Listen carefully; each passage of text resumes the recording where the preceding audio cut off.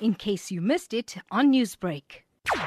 It was a stabbing. The police were called to attend to a stabbing that took place at about 4:45 yesterday afternoon at Shallcross area. On their arrival, they noticed that a 23-year-old woman was allegedly assaulted and she already died. It is unknown as to how the suspect entered into her flat. And we've opened a case of murder for further investigation, and up to now there's no arrest made. We are also appealing to anyone who might have information or who saw this suspect entering into that flat to come forward and give us information. Has the deceased been identified? She has been identified as Demisha Naik, who is 23 years old.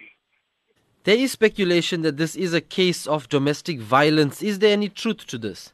We are not sure as the matter is still under investigation. Remember, the father of the victim or deceased, when he arrived at home, he noticed that her daughter has been killed, and that's when he called the police to attend. Do police have any leads on the suspect? At this stage, there's no leads, but we hope that the arrest will be made soon. Has the weapon that was used in the killing been found? I don't have that information whether the weapon has been found since she was allegedly stabbed on her face.